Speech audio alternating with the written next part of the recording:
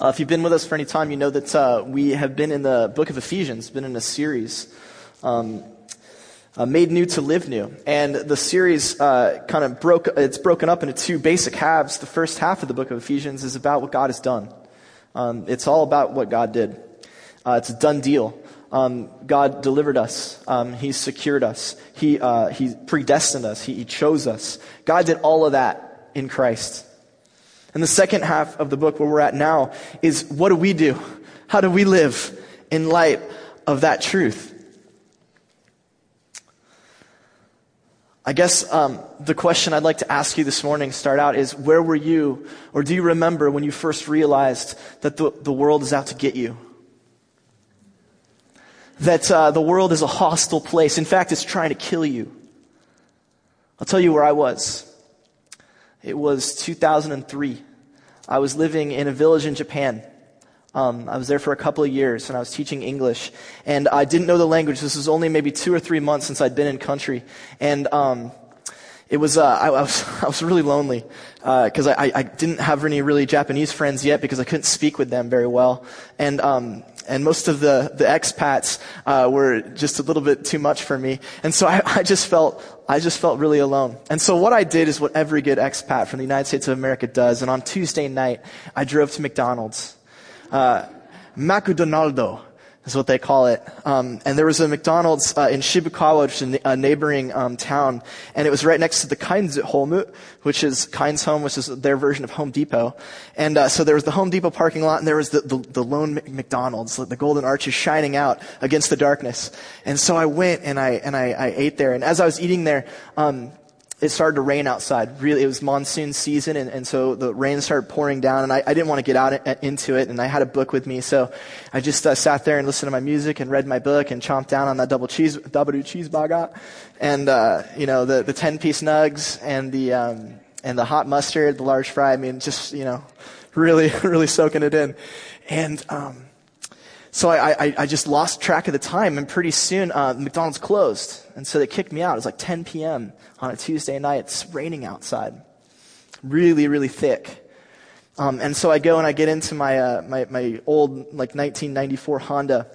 I don't remember what the make was. They don't have it in America, but and I got in, and in my memory, I'm driving on the right side of the road. I know for a fact I was actually on the left side of the road because that's the law there. But it's weird how your memory changes things. I remember the first time I thought about driving in Japan, I was like, wait a minute, I know that's not right in my head, but there it goes. Anyway, I do remember I was driving, and I lived near a bunch of farmland, and so there were a bunch of rice paddies everywhere, and the roads are very, very narrow. And if you've ever seen rice paddies, the way that they do it is they're growing the rice, and then they soak it in water, and the water needs to spill over, right? And so they have these really deep ditches on the side of the road to handle all the overflow of the water. And so I'm driving on this narrow road, getting from Shibukawa back to Akagi village where I lived, and I'm really full, feeling good, a little bit better, not as lonely. And as I'm coming, a large truck is coming towards me. And it's really dark. See, I had this 94 Honda. The windshield wipers had never been changed. And so if you've ever had old windshield wipers, you know that they're totally ineffective. And so all the water is just being splashed everywhere, and all I can see are these bright lights getting closer and closer. And so I'm afraid I'm going to get hit. So I jerk to the left, and my car starts to straddle the ditch in between the road and the rice paddies, and it just. And there are no street lights. This is country, so it's pitch dark, and the water is just coming down on my windshield, and I pull out my cell phone, and I realize that I've only got about 3 numbers, and only one of those numbers is local. That's for the Kyoikuinkai, the Board of Education, which is closed because it's 10 p.m. And the other 2 are expat friends who live elsewhere in the country. And I'm looking around, it's pitch dark. My car's beached. I'm probably 10 miles, 15 miles from home. And I realize no one can help me. And if the wrong thing happens, I'm done. The world is a hostile place, and it's out to kill me. That's just the natural world, right? I mean, rain coming down and all of that and exposure and whatnot. What's so interesting is that we all know that once you get into the social world, things get worse because people are out to get you too. In the ancient Near East, this was especially prevalent. It's a little bit less for us because we have all the conveniences of the first world. We have, it's very rarely do we starve in this culture. So we don't worry about that as much. But we do understand what it's like to be around people, and people are always kind of out to get us. In the ancient Near East, there was this interesting thing. So we talk about the thieves on the cross, right? The thieves on the cross. Well, the Romans didn't just crucify anybody, okay? You really kind of had to mess up pretty bad to get crucified. And so when Jesus is there, he's surrounded by two guys, and depending on the translation, you hear like robber, or you'll hear like criminal, right? Well, really what probably is going on is the Romans typically only crucified you if you were either a brigand. I think in my heart I want to say brigand, but I looked it up on Google. I pressed the button, the YouTube for correct pronunciation. Apparently it's brigand, so I'm going to do my best. Brigand, people who lay in wait, gangs of thieves who lie in wait out in the wilderness to get you as you're traveling, or revolutionaries or insurrectionists. Those are the two types of people that typically get crucified by Rome. So Jesus, from the Roman perspective, was a revolutionary. He was an insurrectionist. He was replacing Caesar, and so they had to put him down. But the guys next to him probably weren't. They were probably people who made their living by being out on the side of the road behind a boulder and waiting for an unsuspecting person to walk down the path and then jumping out and then stealing everything they have and probably killing them. One of the reasons they have to do this is because they live in a world that is very difficult to survive in. It's very hostile. They don't have McDonald's and kinds of home. They don't have that stuff. And so if they're at the wrong place in the social strata, they might have to come up with interesting, bad, nasty, naughty ways to get what they need to survive. And so the social world is a hostile place because there's people out there who are looking to live like brigands, to take advantage of you. And what did these thieves on the cross, these brigands besides Jesus, what kind of stuff do you do when you live by the code of the brigand? Well, you lie. You pop out on the street and you're like, hey, friend, I see that you're traveling from Jericho to Nazareth. Surely I can accompany you for a while. We'll chat along the road. And you're like, oh, okay, cool. And then they tell you all kinds of stories about their life and what they do and how hard it is and blah, blah, blah, blah, blah. And the next thing you know, they're asking you for money. And the next thing you know is as soon as you refuse it, their two buddies come out on the path and they've got knives. And pretty soon you've got nothing left, and if you're lucky, you're alive. So the brigands, they lie, they cheat, they steal. They nurse grudges, they execute revenge. If you live the life of a brigand, you're constantly fronting. Because if anyone sees weakness in you, if anyone sees that that they can take advantage of you, they will. And so you're always going after them. You're in their face as much as you can be. And if someone does you wrong and you can't get back to them right then, you nurse a grudge. You wait on it. You let it simmer. And then when the time is right, you plant the knife in their back in the dark. And then people know they shouldn't mess with you. That's how brigands live. They lie. They nurse grudges. They execute revenge. They steal. There's no other way to get what they need, and so they take it. They use their words as weapons, backbite, rumor mongering. They see a target. They see someone they see as an enemy, someone above them, someone they want to get to. They undermine them with their language and their words. They spread as many rumors, as many lies as they need to. They live lives of cruelty and hate. Cruelty and hate because, man, you can't trust anybody.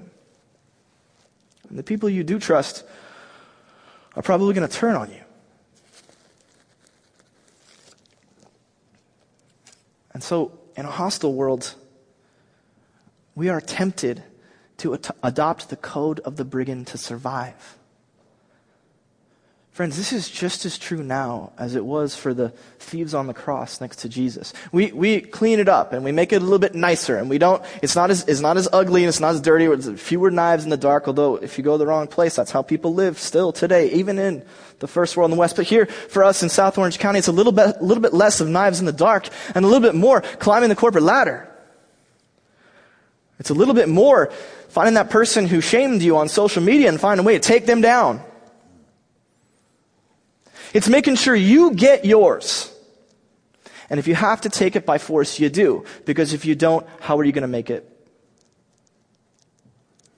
In a hostile world, we are tempted to adopt that code, the code of the brigand, to survive. The mentality is you do it alone. What's great about this, and we've seen it on Survivor. There's apparently a show called Survivor. I've never seen it, but I've heard about it. On this show, people live on an island, and in order to win, they have to vote each other off or something like that. And so they form these alliances. Like, oh, well, we'll work together to get Jimmy off the island. And they work together. Jimmy goes off the island. And then you get him. You turn on him. You throw him under the bus. You have partnership. Sure, you have alliances. You have a community. But it doesn't last. It's not forever. It's just until you get what you need and you move on.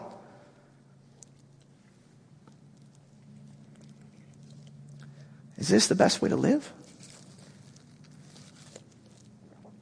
Let's look at our text today. This is Ephesians 4:25 to 5:2.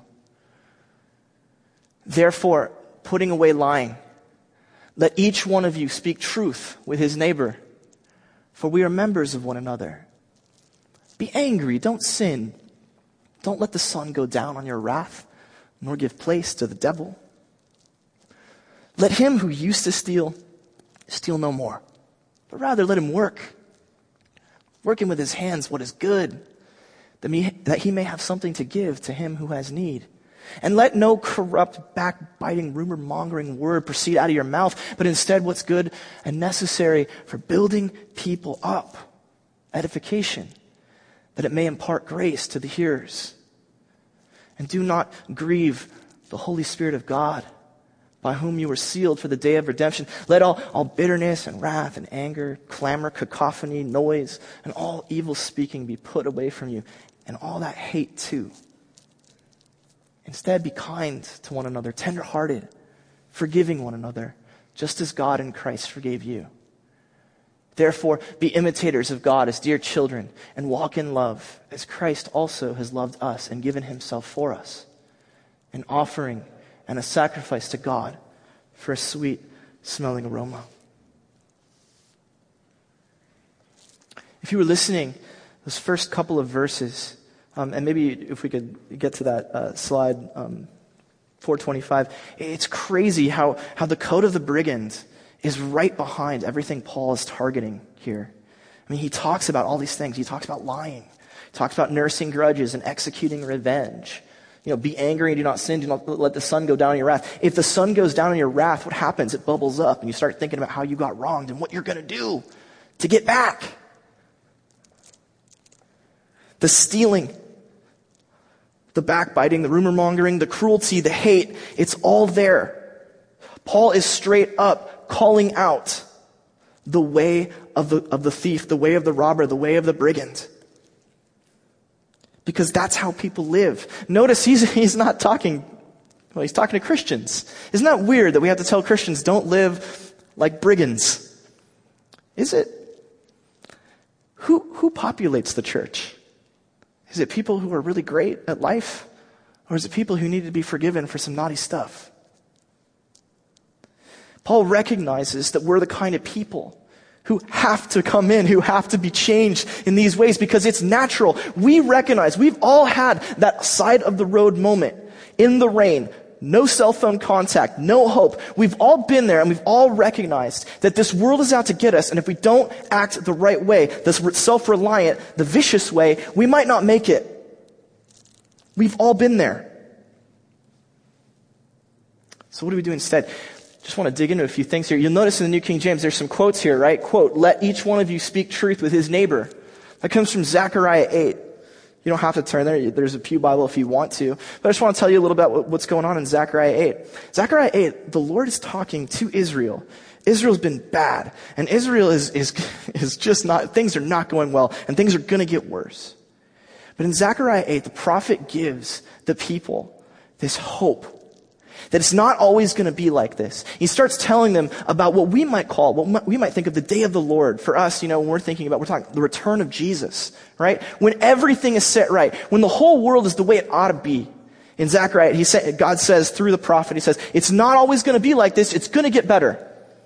And then he has this totally interesting moment where he says, he's just describing what it's going to be like when God comes back and saves the people and puts them back on the right path, he says, these are the things you are going to do. The future tense, a lot of times it gets translated as you ought to do, but it's really not. In Hebrew, it's just a fact. God's telling a fact about the future kingdom when everything's set right. This is what you're going to be like.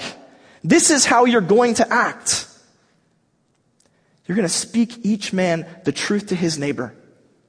Give judgment in your gates for truth, justice, and peace.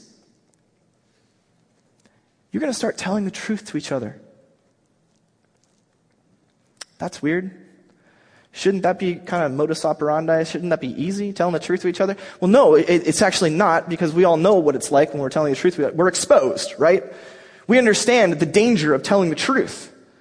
And yet, God says when everything's set right, when it's the way it ought to be, this is going to be natural. You're going to open yourselves up. You're going to expose yourselves. You're going to be honest with each other because you're not afraid of the shame that's going to come with it. You're not afraid of rejection when people know the real you. You don't have to lie about your performance because you're going to be in a place where failure no longer means being fired and losing everything.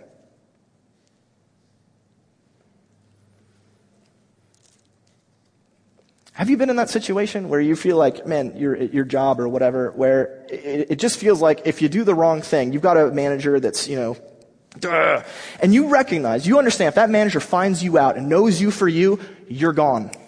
And so you doctor the reports, you do whatever it takes so that no one recognizes who you are. Because if they do, you're finished. God says, in my kingdom, in the way that things are going to be on the last day, you don't need to worry about that anymore. We are going to live lives of openness and truth because you don't have to be afraid. And now Paul's saying that future has started. Church is where this begins to happen. He quotes, he wants us to clue into the fact that this inaugurated future, this heavenly kingdom, it's just begun. Take part. Get involved. This is a place where you can be yourself. And we will not reject you because you're not perfect. You can make mistakes here. And we'll learn from them. You don't have to carry your shame here because we've all had it too. That second quote that Paul has here, be angry and do not sin. It comes from Psalm 4. Be angry and do not sin. In this psalm, it starts out as a complaint. It starts out as a quote from the psalmist saying, hear me when I call, O God of my righteousness. You have relieved me in my, have mercy, hear my prayer. How long, you sons of men? How long will you get away with your naughtiness? How long will you glory in shame? Will you love worthlessness, seek falsehood? And that quote ends. And then the worship leader comes and tells the psalmist, David, someone tells him, but know that the Lord has set apart for himself him who is godly. The Lord will hear when I call him. Be angry and don't sin. That quote right there. Be angry and don't sin. Meditate within your heart on your bed and be still. So the psalmist is sitting out there and there's people getting away with all kinds of terrible things and saying, what am I supposed to do about it? I gotta fix this. I can't go on. It can't go on. And then the worship leader steps in and says, shh, just go meditate on the Lord. Be still. Quiet down. Stop being angry. Why? God's going to take care of it. You don't have to. Not your job anymore. That's God's job. To take care of business, to fix all the problems, to set the wicked straight, to punish them, to keep, nastiness on. That's what God does. You're freed up. You're freed up just to live. You don't need to worry about it. That's not easy. Let go, let God. Right? I'm going to let go of my anger. I'm going to let go of my bitterness and just let God take care of business. I struggle with that.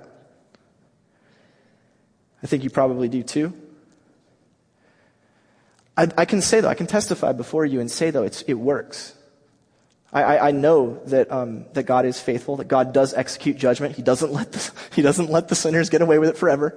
They do get theirs. In fact, even if they don't, the ones that I've met who, by all accounts, look to the world like they're getting away with it, they're the most miserable people I know. Their own hearts condemn them. And having that knowledge, having lived that, having seen these people and having known them, And having watched God mete out justice against people who really did transgress, and seeing how God, orchestrated events so that they got theirs, I believe if you see that and you know that and you experience it in your life, it's easier the next time someone wrongs you to say, this one's yours, God. The other thing is, in order to do that, right, in order to let go of things, part of it is we have to be able to speak to God. We have to be able to tell God what's up. You can't just like hold it in, right? And one of the cool things about Psalm 4 is that it's a place where the psalmist is just utterly open, being like, God, what are you doing about this? I can't handle this anymore. And being really, really honest, really raw about that emotion, about that need. And that's something we can do too. We can be real with God. And when we're real with God, then we can say, God, you know how it is. You know how I feel. You know my experience. I've asked you for whatever. Sometimes I've asked you to give these people their due. And then you can say, okay, go. Then it's possible not to let the sun go down in your wrath or give place to the devil where he starts to get into your heart and make you seek for revenge. It's possible when you let go and let God.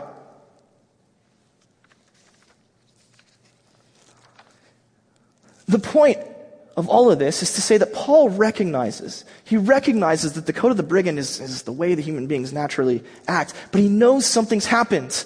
God has jumped in. God has chosen us. God has delivered us. God has sealed us. And so because that's all taken place, he's inaugurated the future kingdom in the church. And now we have an alternative to the code of the brigand. God has inaugurated the future kingdom in the church, and we have an alternative to the code of the brigand. There's no place in our lives where the future kingdom is not there in some way, and that's because the Spirit is everywhere. But the Spirit is especially present here in the church. This is like the jumping off point, the inauguration point, the attack point for the kingdom of God. It's right here. This is like a forward outpost of people who are living the way that the kingdom will be in its fullest right now. And we can see the future because we're living part of it here. And as such, in this place, in this community, we can recognize an alternative to that code, to that way of doing life that is really about survival. Let's just look at the text a little bit. Some of the ways that Paul kind of counteracts or has like a different way of going about things in 30 to 5:2. Do not grieve the Holy Spirit of God. And the Holy Spirit is about unity. Don't break up that unity. We got to be together. By whom we were sealed for the day of redemption. Let all bitterness and wrath and anger and clamor and evil speaking be put away from you with all malice. Be kind to one another.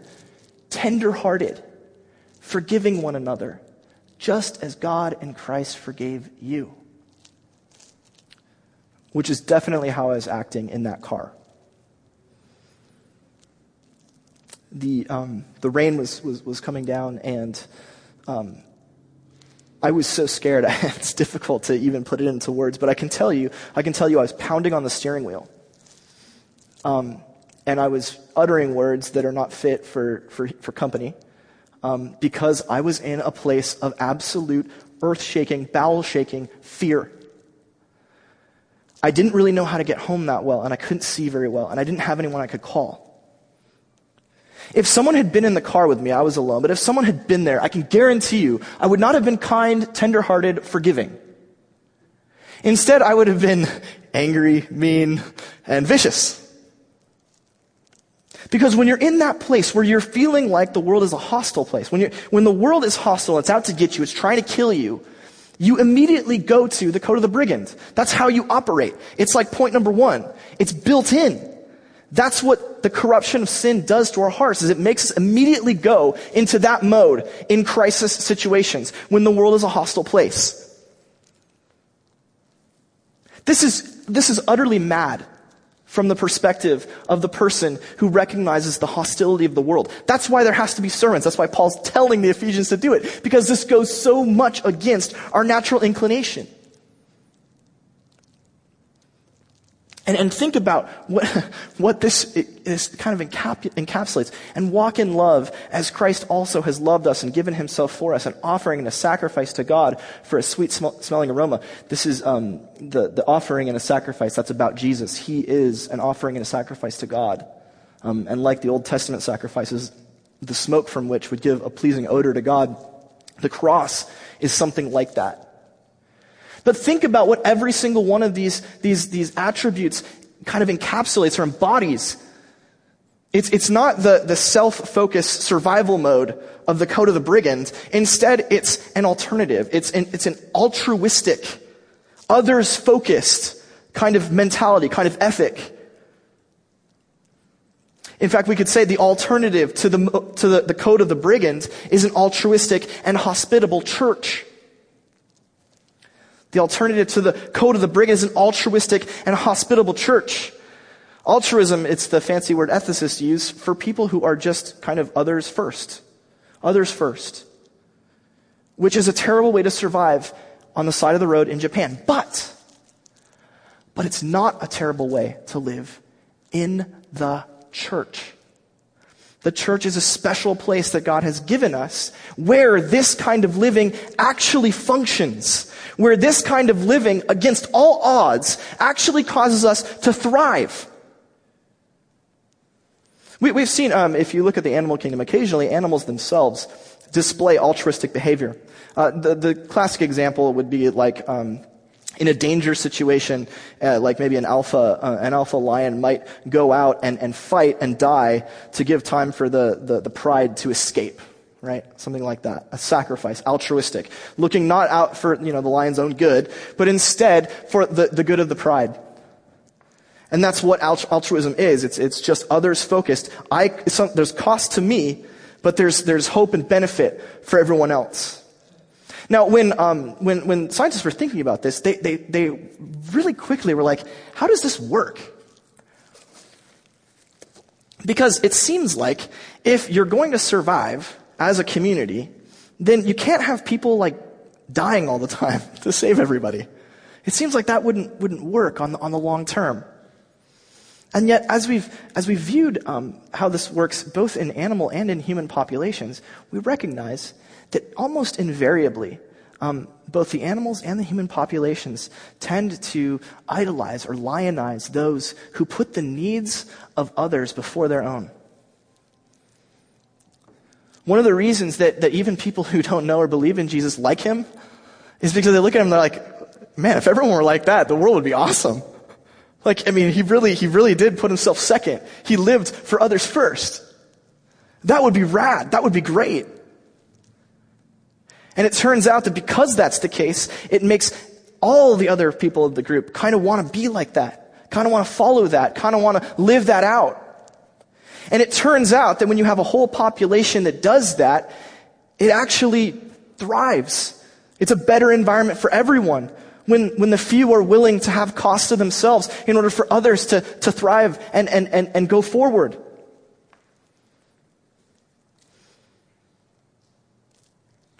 The church is God's vehicle for showing a hostile world what hospitability can do when it's practiced universally. Notice, it won't work if only like one or two people are doing it, right? Because what will happen is one or two people will be like doing all the sacrifice and self-giving, and everyone else will be like, this is great. Keep going. Like, oh boy, no. Keep digging that ditch and building those homes for me and providing for me. And very quickly, the population will fall apart because everyone will start getting jealous or angry. But when everybody starts living this way, we've seen that the practice becomes sustainable. The welfare of the group is enhanced.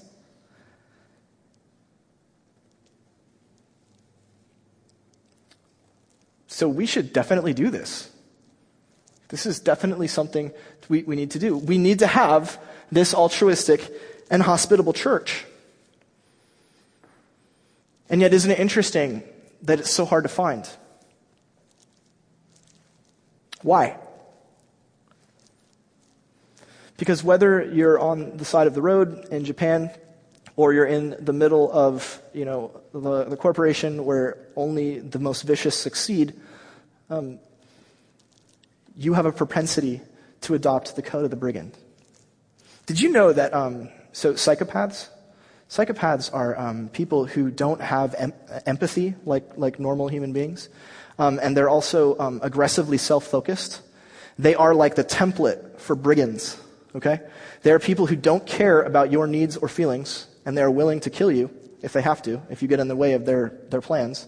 And they are people who are constantly moving forward, taking great risks to achieve their goals. They are, in the population at large, they're about less than 1% of the population. CEOs, 400% higher in the CEO population in the United States of America. You are 400% more likely to meet a psychopath if you're talking to a CEO than if you were talking to a random person on the street. Why is that? I suggest to you because we have an environment that is very well suited for people to live in that way. To be aggressively self-focused and to be utterly cruel and heartless in the way that they treat others when it suits their needs. We feel this when we do our social media.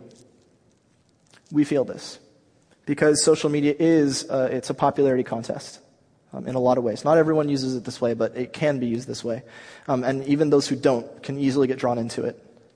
Because it's the person who has the most peacock feathers that wins, right? And so everybody starts to feel worse about themselves. And so the perception of yourself that you put out there is the perception of everything's great all the time. My life is awesome.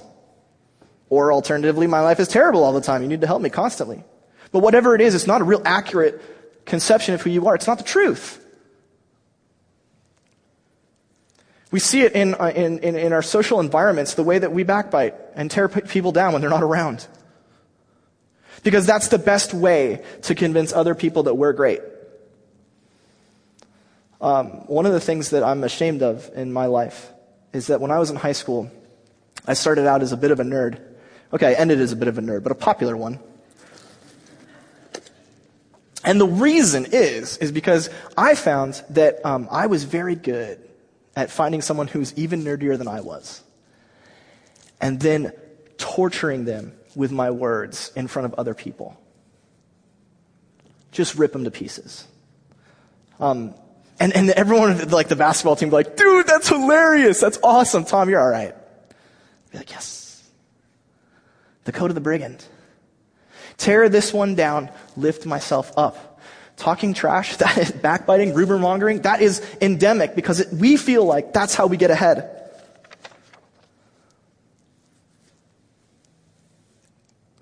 In the text, did you notice? Be imitators of God.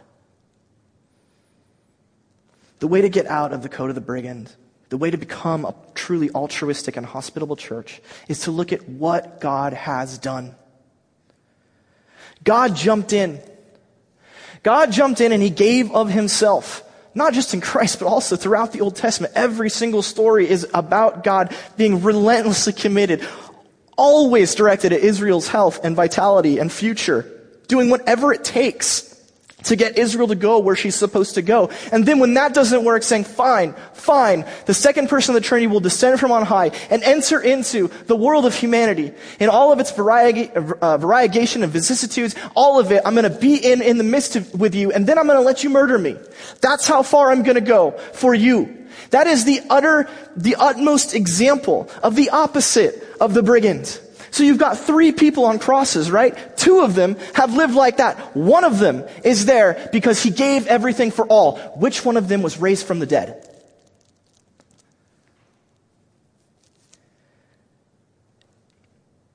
The reason that God raises Christ is to vindicate him as the Lord of the world, the one who can truly pay for sins, the one who really does all that we ask and hope that God can do. That's why.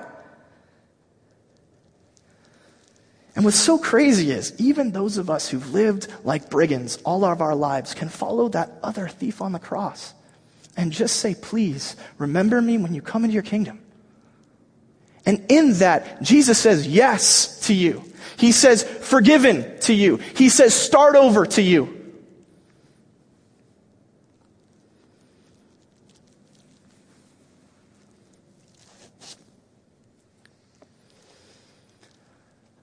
today, think, what must I do to stop living the code of the brigand and start living the code of the cross? I mean, imitate God. Give of yourself. What does that look like in practical ways in your life? In the way that you deal with the people at work and the way that you deal with the people at church? Here's what we're going to do. Here's my commitment to you. This church and a staff and the elders, we're going to provide the opportunities for you to be in places where you can commit to people, where you can start to live these things out, live this way. We're going to provide those opportunities.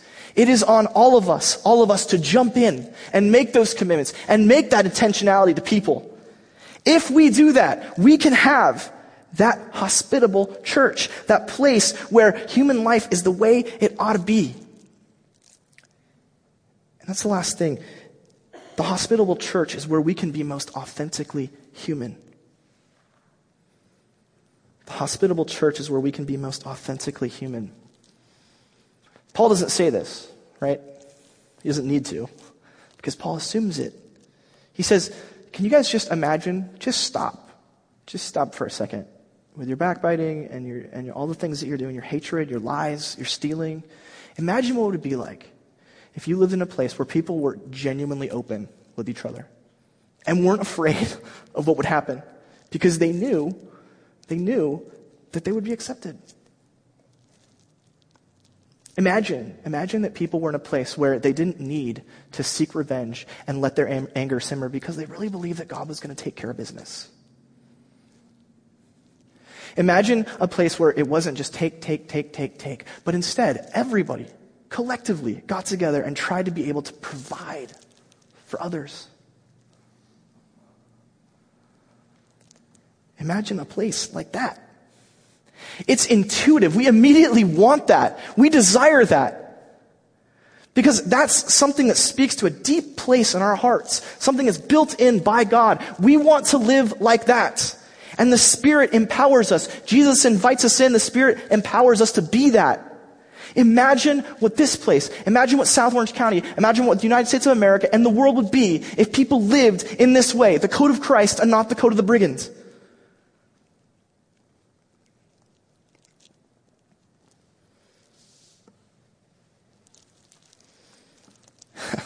So I'm like, I banged on the steering wheel. I went through the 5 stages of grief.